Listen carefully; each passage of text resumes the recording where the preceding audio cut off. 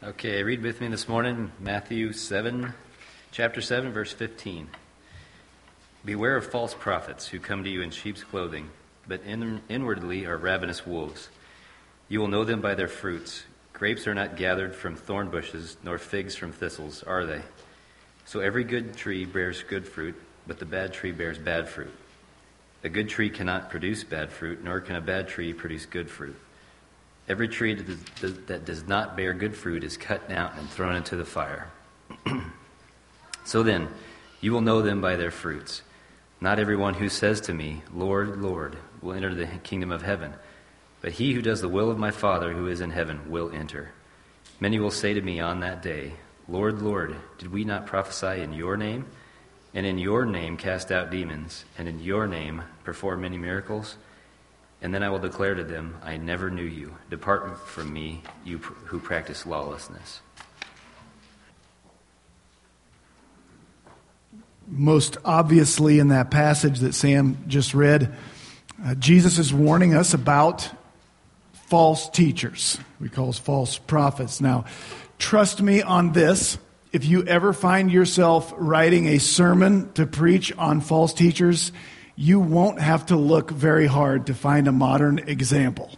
You just don't have to look very hard, very long. You can go into any bookstore, find the spirituality section, and there will be plenty of options. For me, what is difficult is limiting myself to one example to use for my introduction.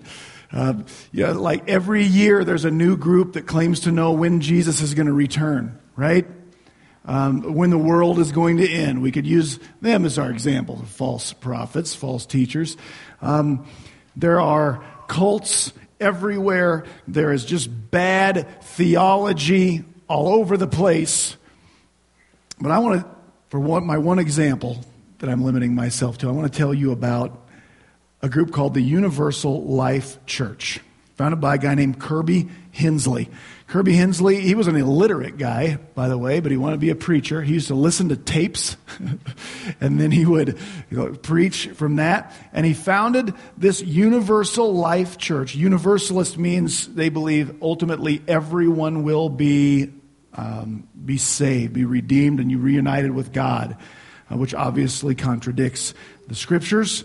The Universal Life Church has two articles of faith: do what's right and don't hurt anybody.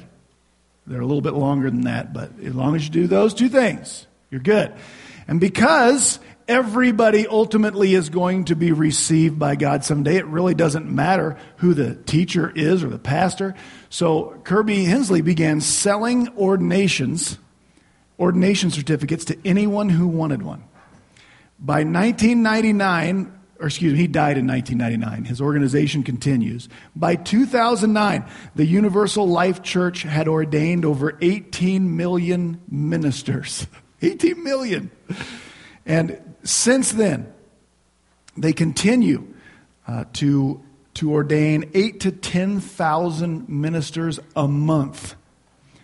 Now, most of those are not people who are going to be preachers. Most people, if you want to officiate your cousin's wedding or whatever, you can get a credential through that place. That's what I think most people use it from. But the illustration holds. It's really easy for someone to seem like they've got the qualifications to be listened to be followed.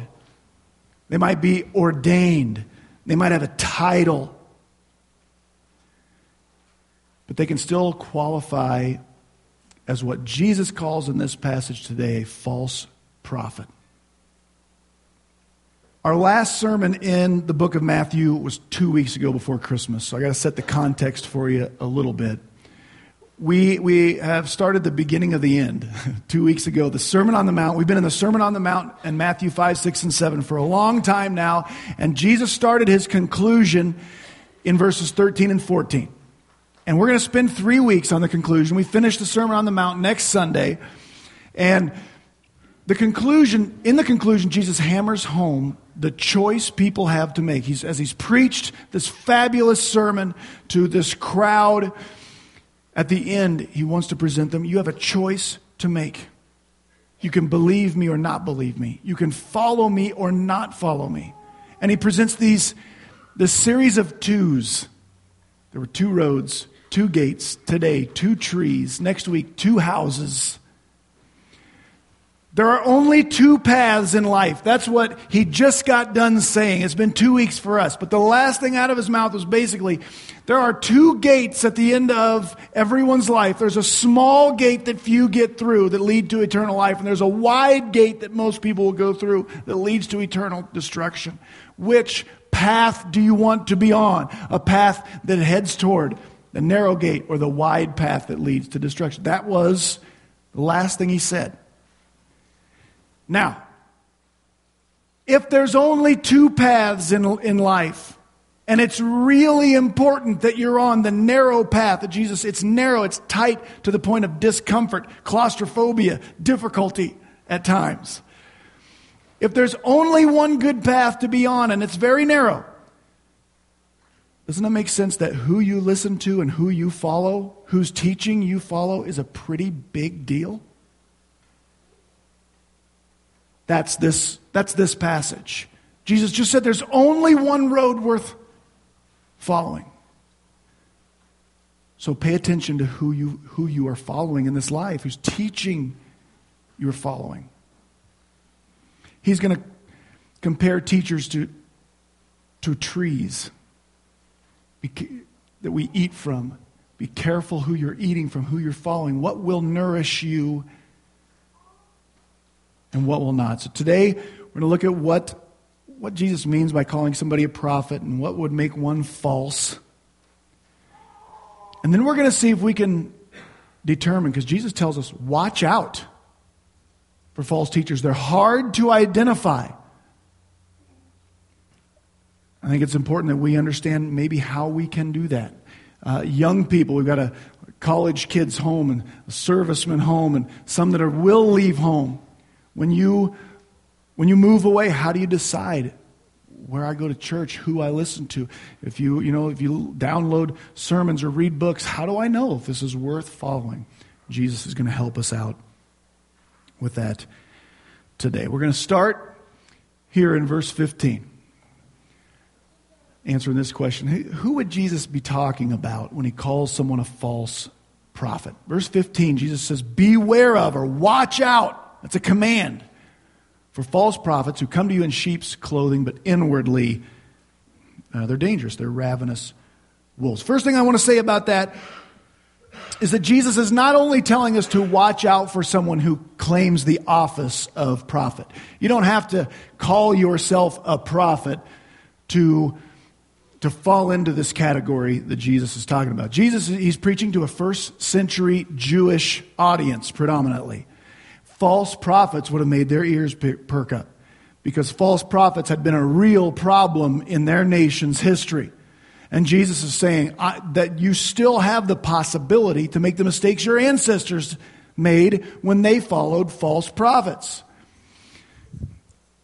To speak prophetically, that can be predicting the future, which is a lot what prophets did in the Old Testament, telling you what's coming down the pipe. But basically, anyone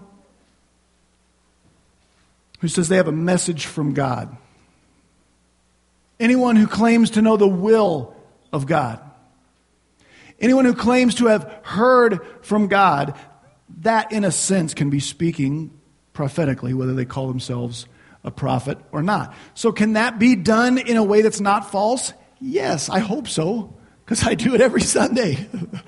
I certainly don't call myself a prophet.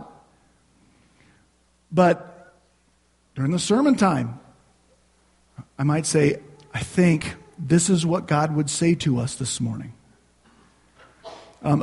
Here's what God's will is for you in your life. A few weeks ago when we talked about turning the other cheek, non-retaliation.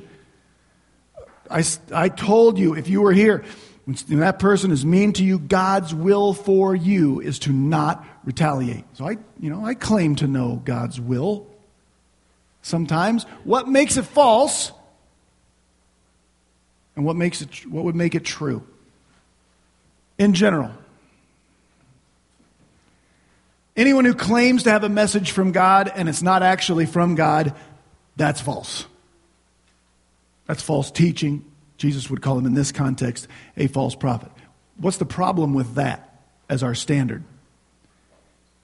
It's really hard to verify, right? It's really hard to know. I could stand up here on a Sunday morning and say, this is what God would say to you. And if that's not from God, then what I've said is false, whether I know it is or not. In this context, here's the main point, I think. Number 2 on the screen. Any teacher whose teaching would encourage steps off of the narrow path that Jesus just got done talking about, is that false teacher not worthy of following? That path is narrow. Be careful who you listen to, who you follow. Now, again, how do we judge? Number 3 says, any teacher whose teaching contradicts the revealed Word of God is a false teacher, whether he or she knows it or not. The Bible has often been called the revealed Word of God. This book, God inspired, preserved, protected, and got to us so that it is God's Word that's been revealed in an obvious format. If it's in here, it's from God. If I or anyone else teaches something that disagrees with this book, that message is false. That's why here, I'm really careful with this. I try to stick to this book. I try not to get too far away from this book because I know if it's in here, it's true. And I'm a very big proponent in what's called the sufficiency of the Scriptures. Sufficient meaning this is enough for our spiritual food. It's not that we sometimes don't need information in life that isn't found in the Bible. Like I can't learn how to balance my checkbook in the Bible.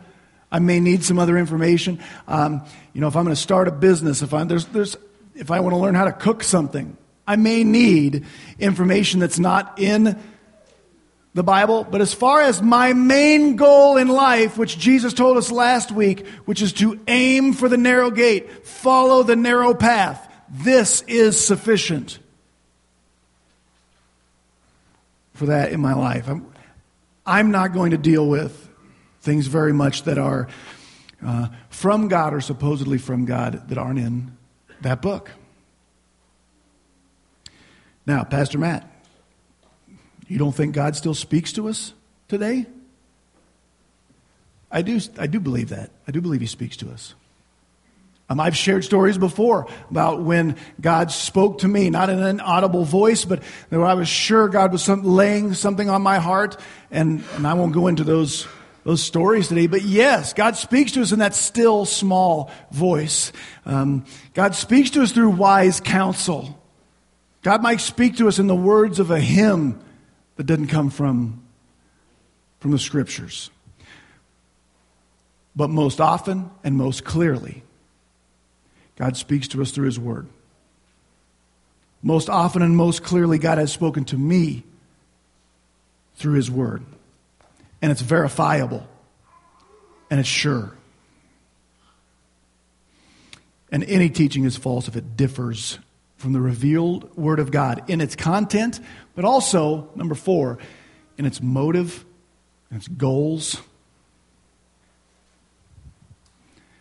And that sounds simple enough. So it's false teaching if it's not actually from God, if it encourages steps off the narrow path, if it contradicts the Bible, or if the teaching differs from Jesus in motive or goal, it's false. And that sounds really simple, but it's often not that easy to tell.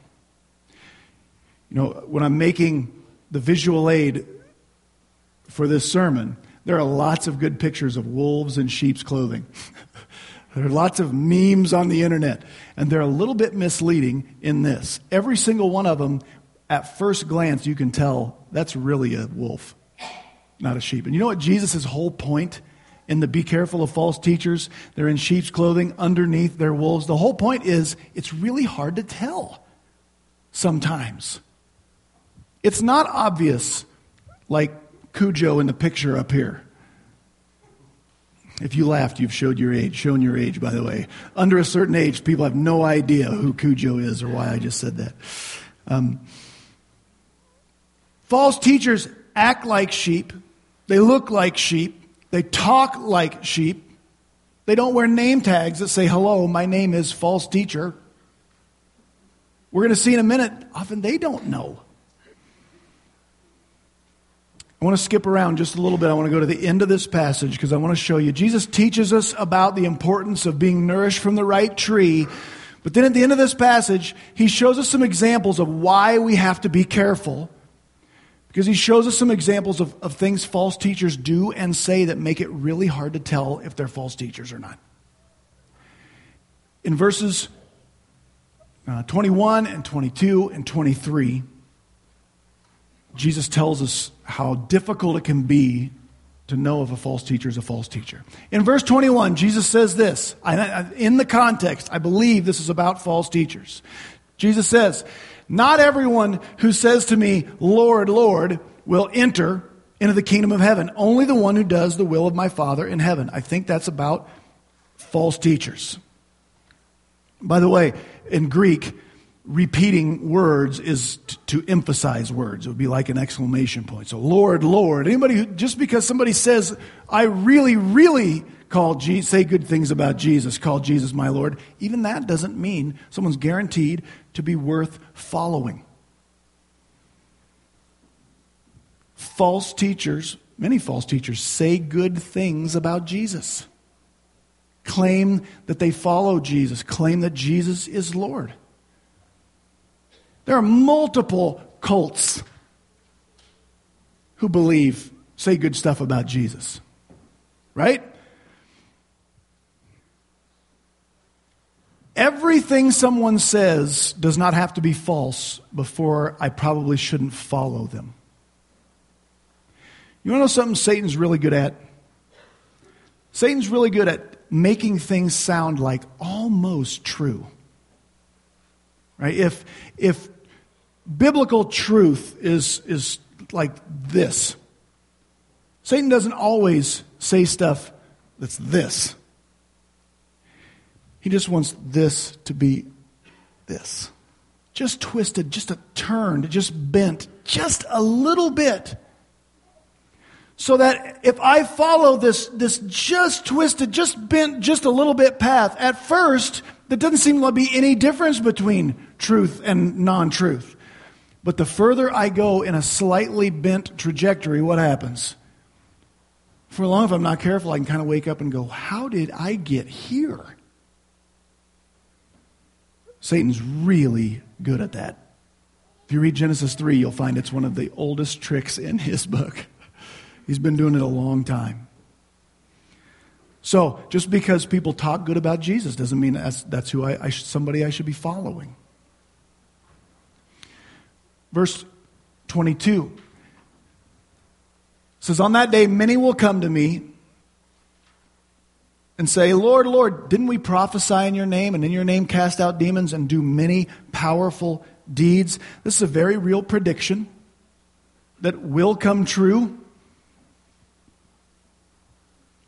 Where Jesus says people who have had ministries on earth are going to stand before Jesus thinking they're going through that narrow gate, and they're not.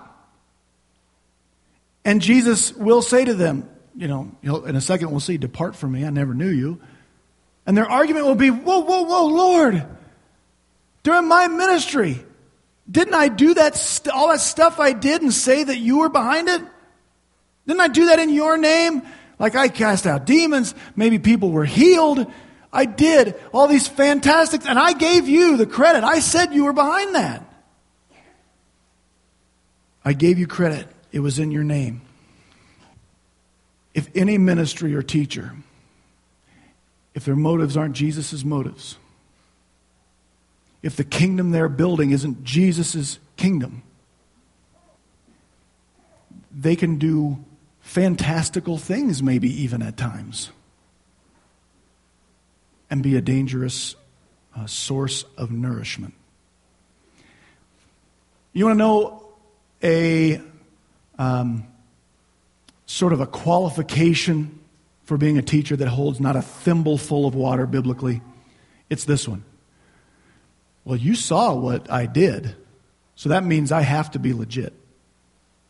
We'll call this the Benny Hinn method of qualification. You saw that thing that happened, so that I have to be legit. Don't take my word for this. Take this book's word for this. The qualifications for being a quality teacher is not evidence of things I did that were wonderful. Clear from the beginning. Clear back in Deuteronomy. This is going to be Moses writing. And Moses is going to tell Israel, if somebody shows up and does something awesome, that still doesn't mean you follow him. Deuteronomy chapter 13. Moses presents an example in the law to be applied in many different situations. Deuteronomy 13, 1 through 3. Moses says, suppose a prophet or someone who foretells by dreams should appear among you and show you a sign or wonder. Verse 2, and the sign or wonder should come to pass. So it actually happens. Moses says, that still doesn't mean that's the person you should follow. Here's his example. And what if what he says then, namely, is let us follow other gods, whom you have not previously known, and let us serve them. Moses says you must not listen to the words of that prophet or dreamer, for the Lord your God will be testing you to see if you love him with all your heart and mind and being. Here's the test Moses puts out. Let's say somebody blows into town and they turn water into wine. They go to the swimming pool and part that baby in half and walk through on dry land, whatever it is. Does that mean you follow him? No, listen to what he teaches. His example is, what if that person does this miracle and then says, hey, let's follow different gods? Would you follow him then? And the answer in Moses' audience would be, oh no, we would never follow someone like that. Well, I think that's applicable to lots and lots of situations. Experiences, miracles. Are not to be the qualification. Does what he teach agree with the revealed word of God? Jesus tells us in verse 23 that there will be many people, false teachers, who don't know they're false, who will stand before Jesus, and even they will be surprised they're not getting in. I will declare to them, I never knew you. Not, I used to know you, but you kind of lost your way after a while. I never knew you. I think what Jesus will be saying then to someone like he's just described is something like this. What you were doing was not building my kingdom. With my methods, for my glory. You were building your kingdom. You were trying to be impressive. You were trying to do your thing, and you were putting my name on it because you thought I would help. Depart from me, for I never knew you. And it is really difficult to tell the difference at times. How do we know? Can we know? Can we know the difference between a legit teacher and a false teacher if they can do miracles, if they can talk good about Jesus, if everything they say isn't false? We can. Back to the heart of the passage. Verses 16 through 20 is where Jesus compares teachers to trees. And Jesus says, we'll be able to identify false teachers by their fruit. This is such a helpful metaphor.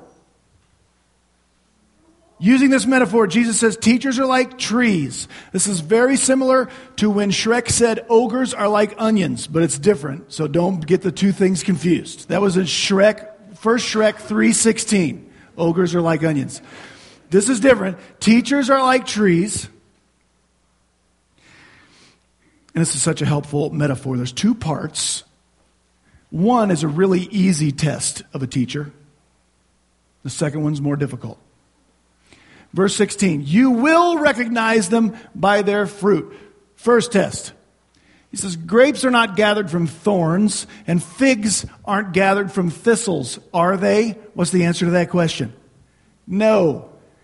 All right. You can tell by looking that you're not going to get grapes from a thistle. Right? Here's what Jesus is teaching right there. Don't try to get Jesus-style nourishment from a non-Jesus plant. Here's what he's throwing out. Well, there's truth in all of these religions.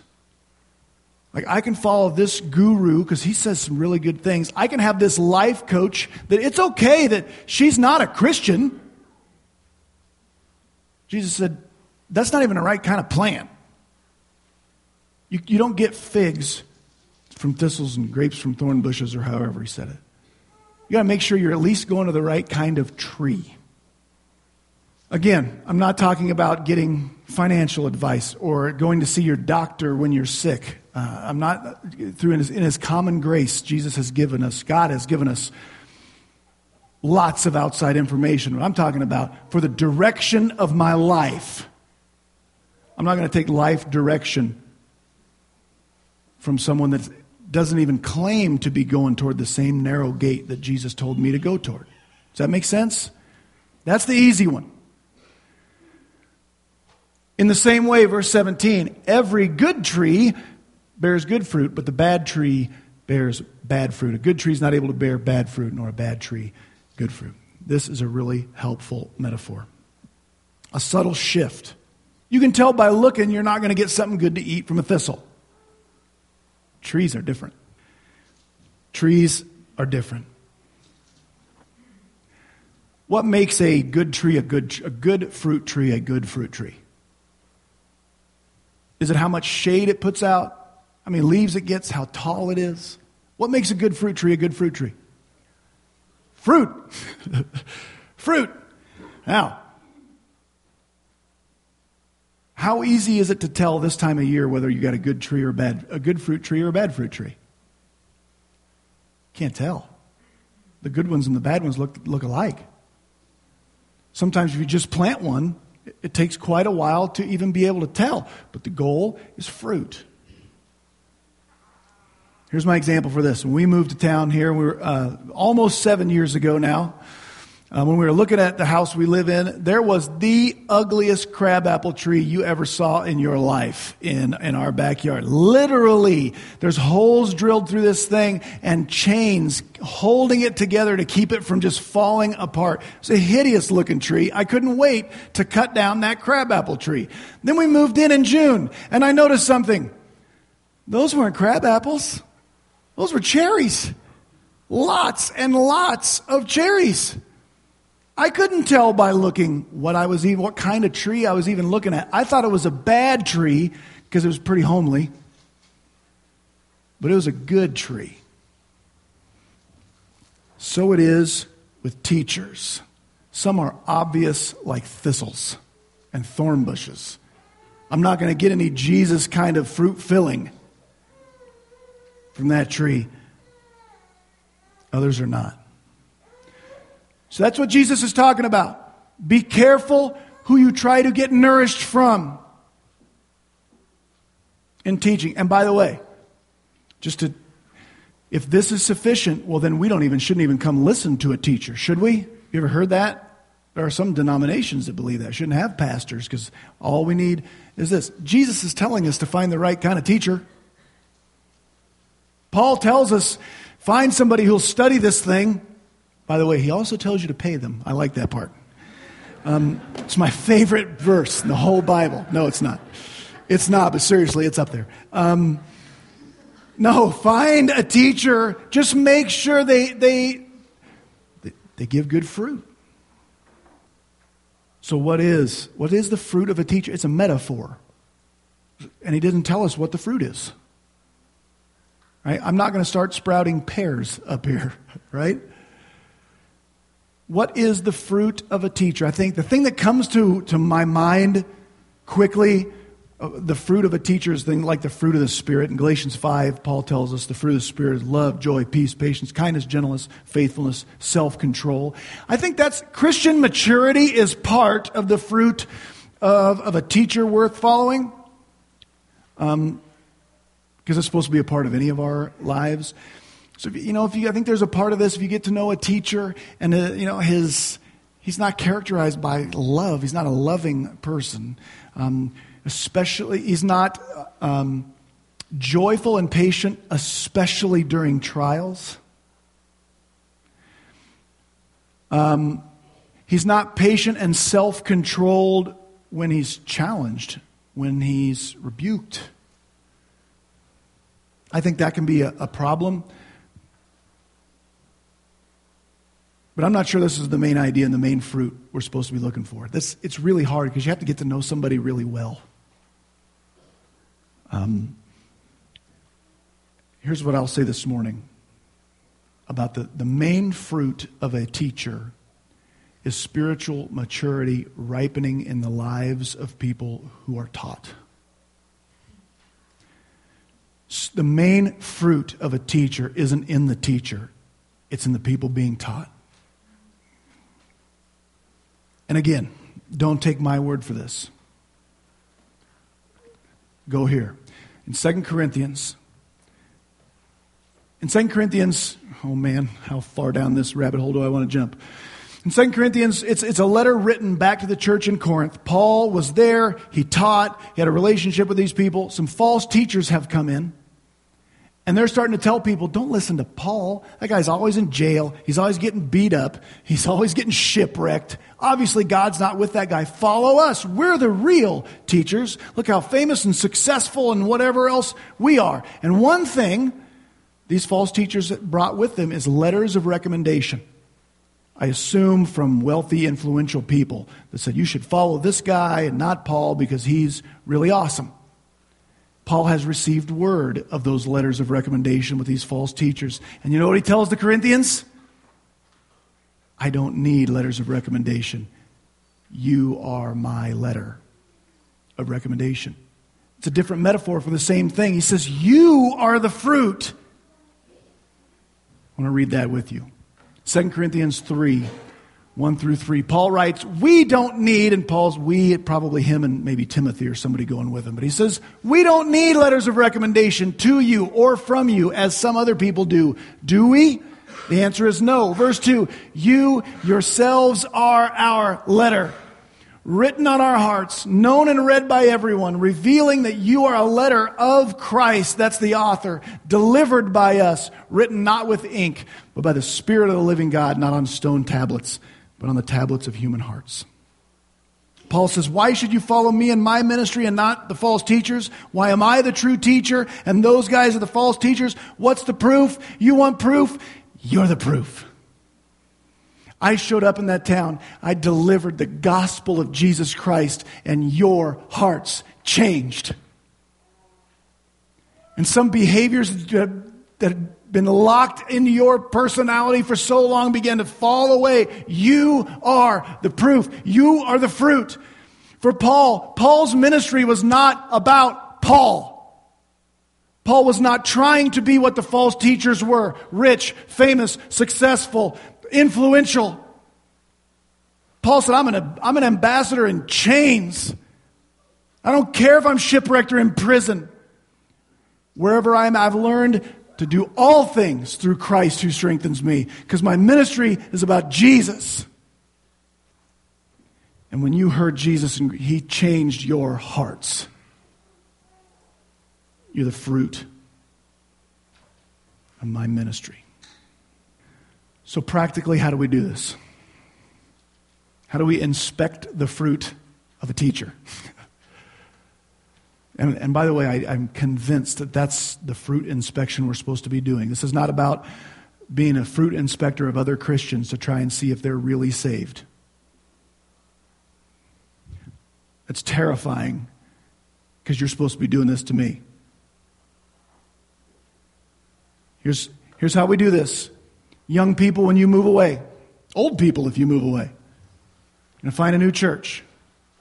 How do we beware of false prophets? It's a command of Jesus. Here's how I would tell you to do this. First, is his teaching biblical? Is this what he teaches? Does he claim Jesus Christ? If not, he's a thistle. You don't try to get Jesus-style fruit from a non-Jesus plant. That's easy. For me, personally, what's the center of the worship service? Is it this? Or is this somewhere off to the side and there's something else more important than this? That's the easy one. But there are other trees that are under the umbrella of Christianity, even evangelical Christianity.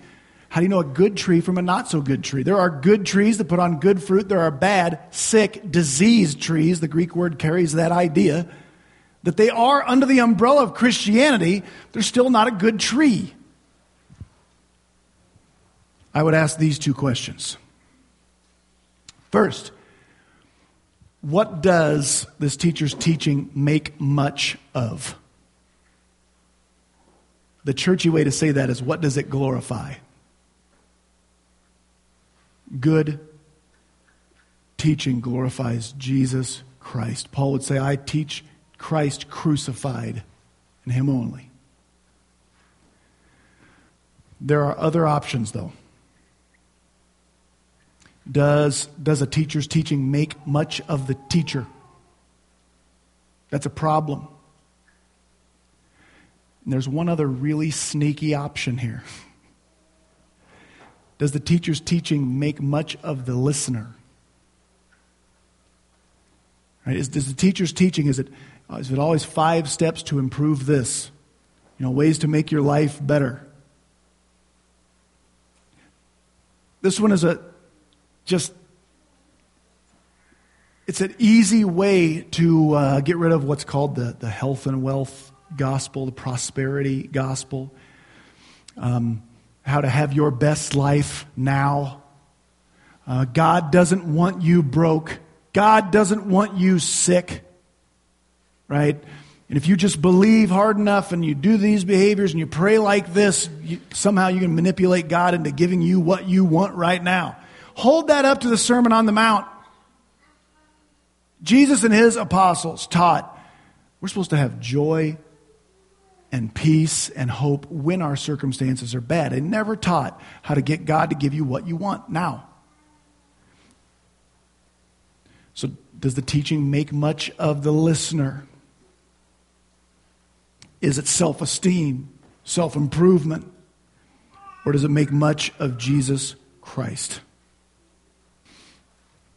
Next, and on a related note, I would ask this. What does his teaching make me desire? What does his teaching make me want? Because the fruit of a teacher, in this context, where does it show up? In the people being taught. So when I sit under this teaching, what does it make me want? There's a red flag if what I want after hearing this is I want the more money that guy was just talking about. What I want is health and wealth and prosperity. If the teaching makes me want is better circumstances here and now, I'm out. That's bad fruit. That is bad fruit in my heart that will not nourish me. Here's another very common one. That under the umbrella of Christianity, you got the right kind of tree, but it's not worth following. Is what this teaching makes me desire is spiritual experiences. Is the ooey gooeys, the warm fuzzies. I want that thing where God makes the hairs on the back of my neck stand up.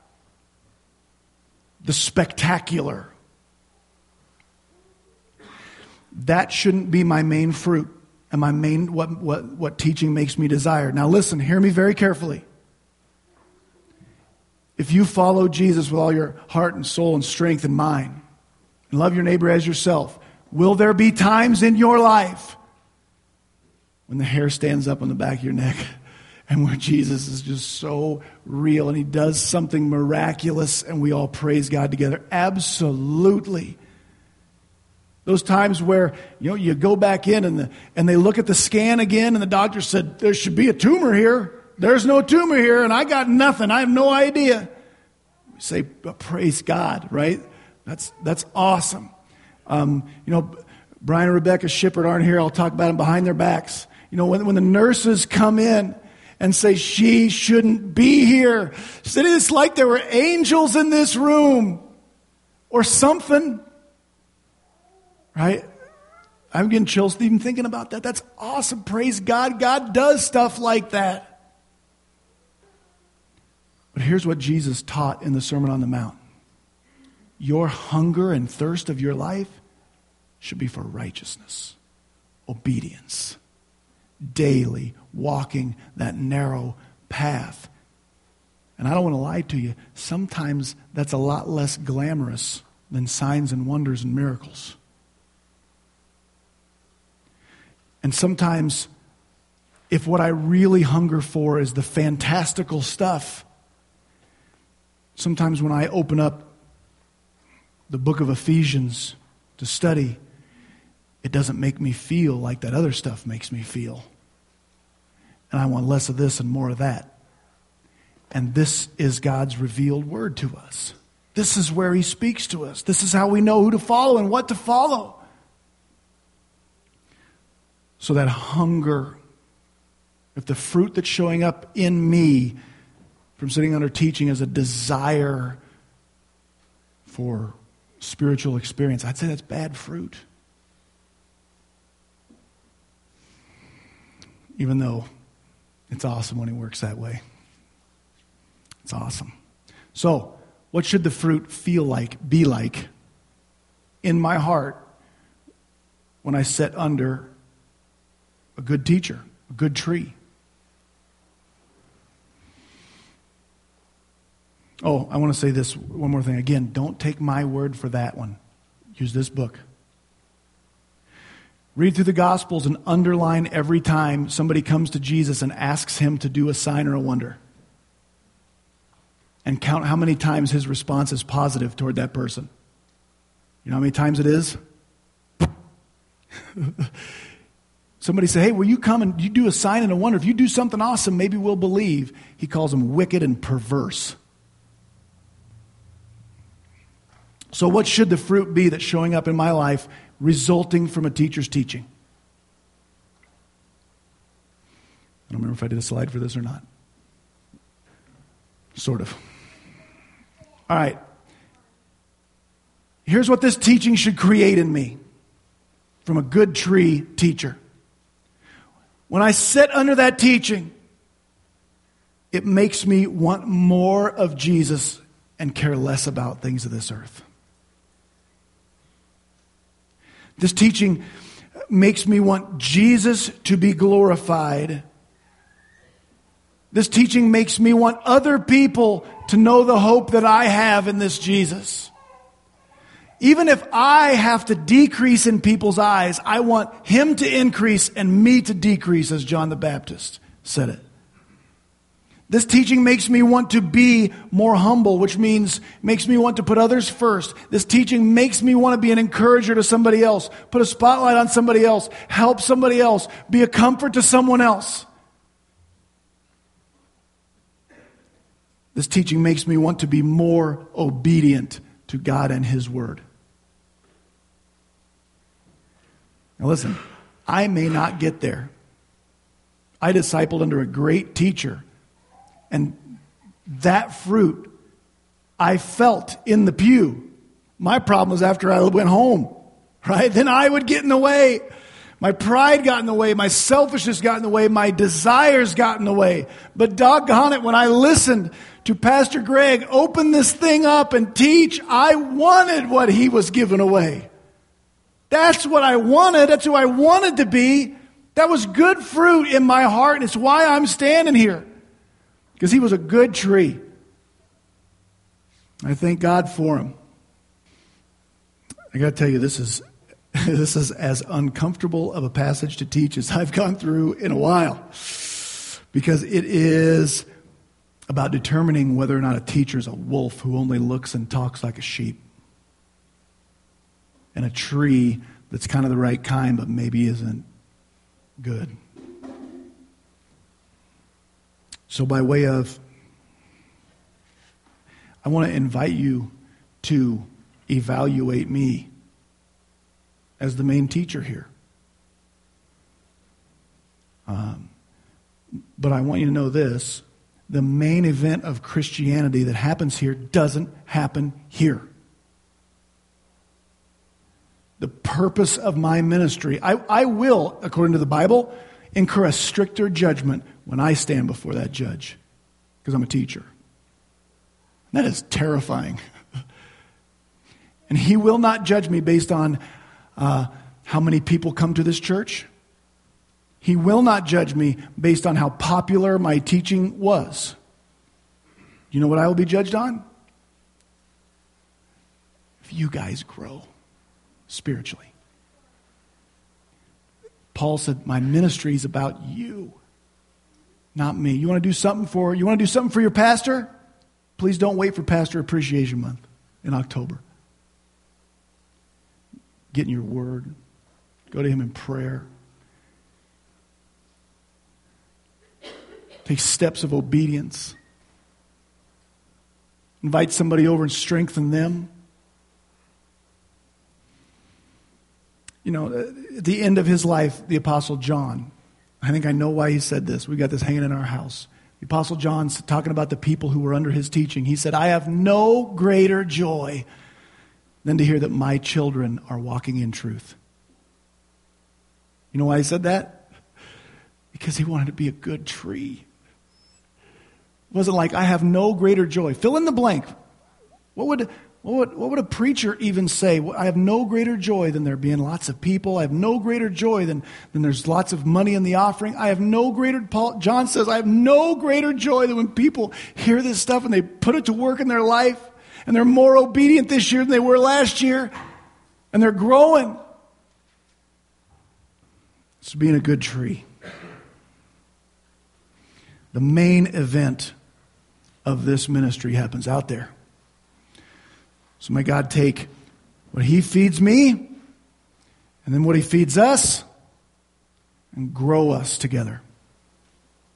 So that when we all, one at a time or maybe all at once, stand before him, rather than depart from me, I never knew you, we would hear, come on in.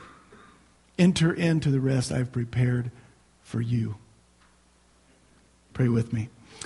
Father God, thank you for your word, even the challenging places.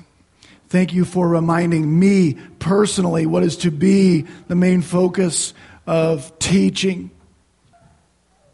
God, your word is sufficient and it is true and it is good food.